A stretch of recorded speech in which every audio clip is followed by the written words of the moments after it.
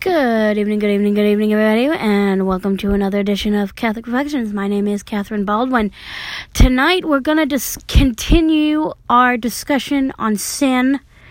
Last night, if you joined us, we talked about the fact how sin has such a hold on our lives and how we prefer sin to the righteousness of God. And we discussed that aspect of sin.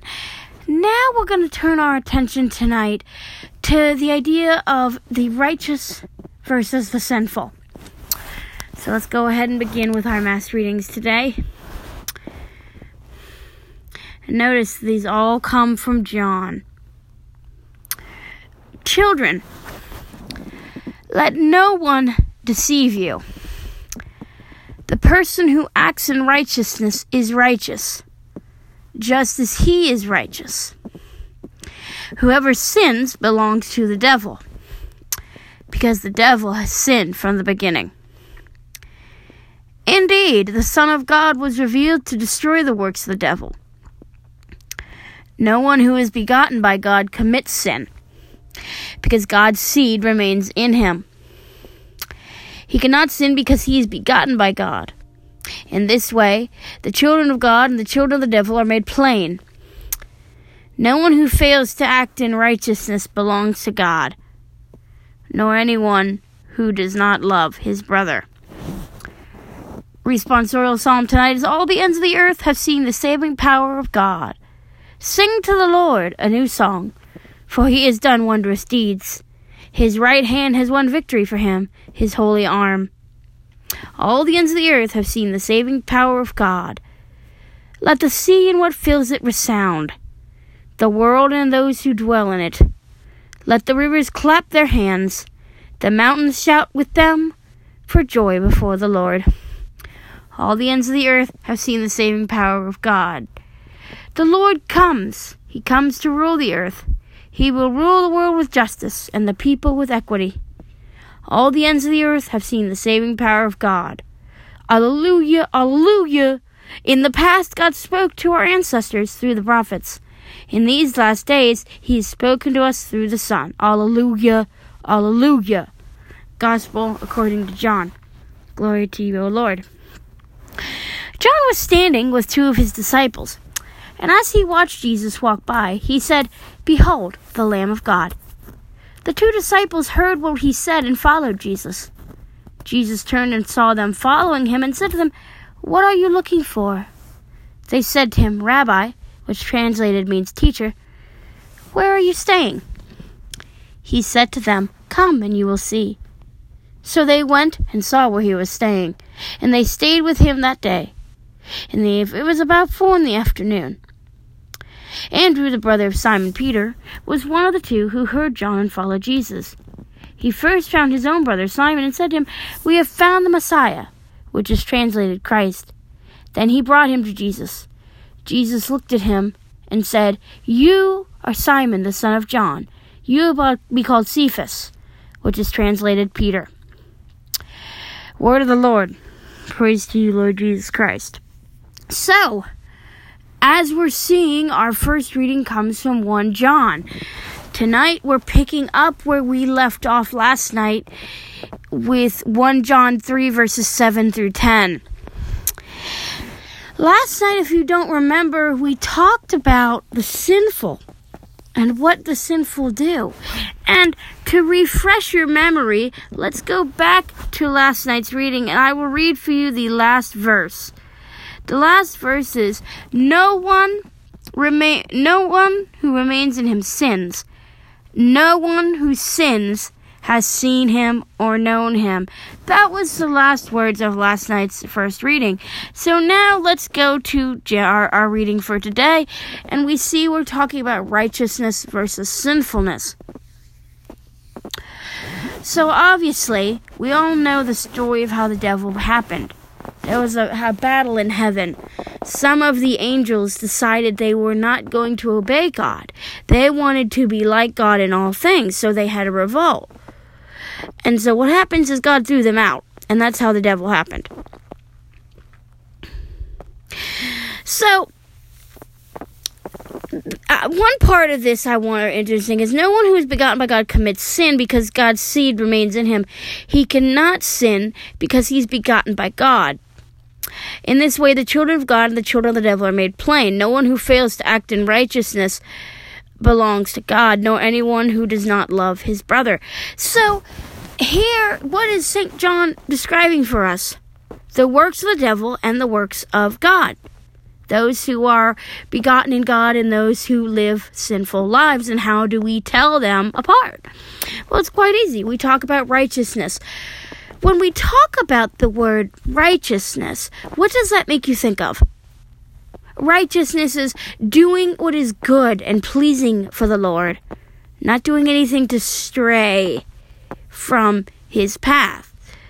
So, the idea that John is trying to get us to understand is, our lives in general, are we doing what is righteous before God? Are we begotten by him? Or are we doing what is of the devil, of his work? And what John is making very clear to us is you can see who's righteous and you can see who's not by their acts. It's very plain, it's very simple, it's right there to see. And what I find interesting about this is it fits so perfectly with yesterday's reading. Because first we talked about the fact of who is in God, people who don't sin. But now we're expanding on that idea. We're expanding on the idea because now we're talking about what does it mean to be righteous.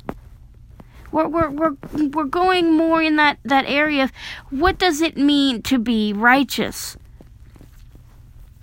What does it mean to be righteous? Well, it means to be doing what is pleasing to the Lord and obeying his commandments and what he says of us.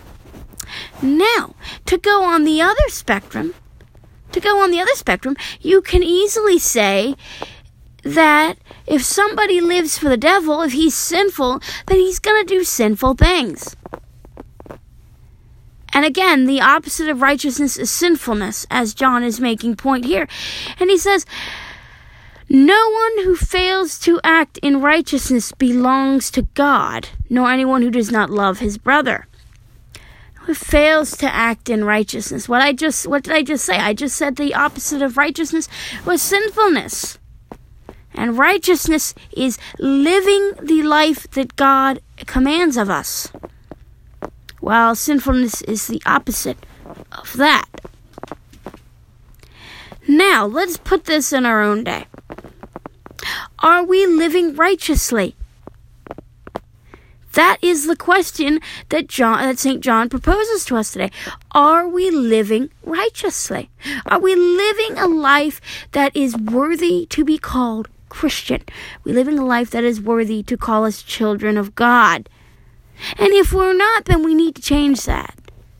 Yesterday, I talked about the idea of the hold on our lives that sin has. And how we seem to prefer sin to the glory that God has in store for us. Now, what does this mean for our lives? Well, it means that we prefer the world and its temporary effects to God and his lasting effects. You see where I'm going with this? And that's what St. John points out to us again tonight. He points out to us the idea that it's very easy to see who is being righteous, who's living righteously, and who's living sinfully. It's not hard. This is very clear, very straightforward. So, what are we doing? Are we living righteously? Are we living the way that God requires? If we're not, we need to fix that. And not only that, what about other people? We're told that we need to correct those who are wrong. Read about the Acts and the Acts of the Apostles, the early days of the church. That was a constant thing. That Peter and John, the early disciples were always doing that. They were correcting errors. And we are called to do that when someone is sinning and they're living a sinful life, we are called on to correct them with love but firmness. We are called to correct them with love, yet with firmness. And if they do not accept your counsel, leave them be. You don't need to be in their company.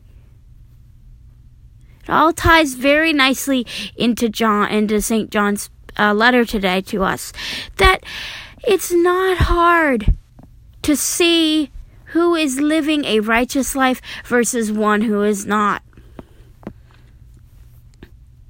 And that's a warning for us too. If we're not living righteously, God's going to see that. He's going to see what you're doing. You can't escape it. So you might as well own up to it if you're not going to change. If you're not going to change anything, then fine. But do not waste my time. And don't waste God's time. Because He can live in you. But if you continually sin, if you're not living a righteous life, He will not dwell within you. Again, to ruffle some feathers about Protestants here, He's not going to live in something that isn't holy. He calls us to be perfect, just as your heavenly Father is perfect. You know that long prayer that Jesus prays, I think it's in Luke, that they may all be one as you and I, Father, are one, and that they may be perfect just as your heavenly Father is perfect. That's not a suggestion, folks. That is not a suggestion. That is a conforming to Christ objectively. This isn't I'll pick you up if you fall, because He will. But the thing is, if you continually do what you're doing, He will not help you. He is not going to help you if you do not intend to help yourself. So if you are living a life that is unholy, if you're not living righteously, but you do not change, God will not help you. You have to put in the effort for your own salvation. God doesn't just say, you've done this, that's fine. He doesn't. He expects change. And that's what Jesus asks of us, to live a righteous life. To live a life that is in conformity with what He taught and what He did. He left everything behind to die on the cross for us. Why can we not do the same thing to live for Him? Why is that so hard? And why is it that some people take Christ as a fool? Because that's obviously what they're doing. They're obviously saying, I'm going to believe in Him, but I'm not going to conform my life. I'm not going to live righteously. I'm going to live for the devil. Those kind of people are very plain, just as those that are righteous are very plain to see. Which side are you on? Are you living in conformity with what He requires? And if you're not, you cannot call yourself a child of the Father. Because those who are righteous, there is no sin. They don't have time to sin. They are too busy focused on living out God's law for their lives. Ladies and gentlemen, to simply put it before I close, we have to make choices in our life. We have to make choices that need to reflect our heart. If our heart isn't in it, to serve God, then we cannot call ourselves Christians. I will say it again. If our heart is not in it and we do not feel the need to live righteously, we cannot call ourselves Christians. Let's pray. In the name of the Father, and the Son, and the Holy Spirit. Amen.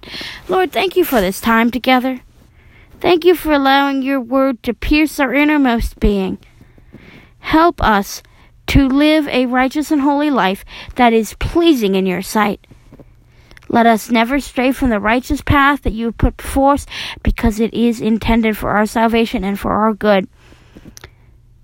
May we ever be steadfast in living a righteous life that is pleasing to you, and may you give us the strength that no matter what comes our way, we will be conquerors because we have you as our guide. We ask this through Christ our Lord, who lives and reigns with you in the unity of the Holy Spirit, one God, forever and ever. Amen. In the name of the Father, and the Son, and the Holy Spirit. Amen. As always, 3 different ways to reach me. My Anchor app, if you have it, I would love to get a message from you. We're almost at 420 plays total for my podcast. That is pretty impressive when you think about how I just started this in August, and here we are almost at 430 plays, so I appreciate that. As always, like I said, the Anchor app, I would love to hear from you. My email address is there's c.sobey, which is SOBEY 2394 at yahoo.com. Excuse me. And then there is my newest one, which is c.baldwin1516 at gmail.com. Again, that's c.baldwin1516 at yahoo.com. gmail.com. And then there's my Facebook page, Catholic Reflections, What the Mass Readings Mean for Us Today. As always, I would love to get a comment from you on any of these ways. Love to hear from you guys. Thank you, as always, for listening. It is very insightful to see that I'm getting so many people enjoying my podcast. So, thank you. As always, thank you all for all of your support. I love each and every one of you, and I pray for each and every one of you. May God richly bless you in your life. God bless you, and good night. Bye-bye.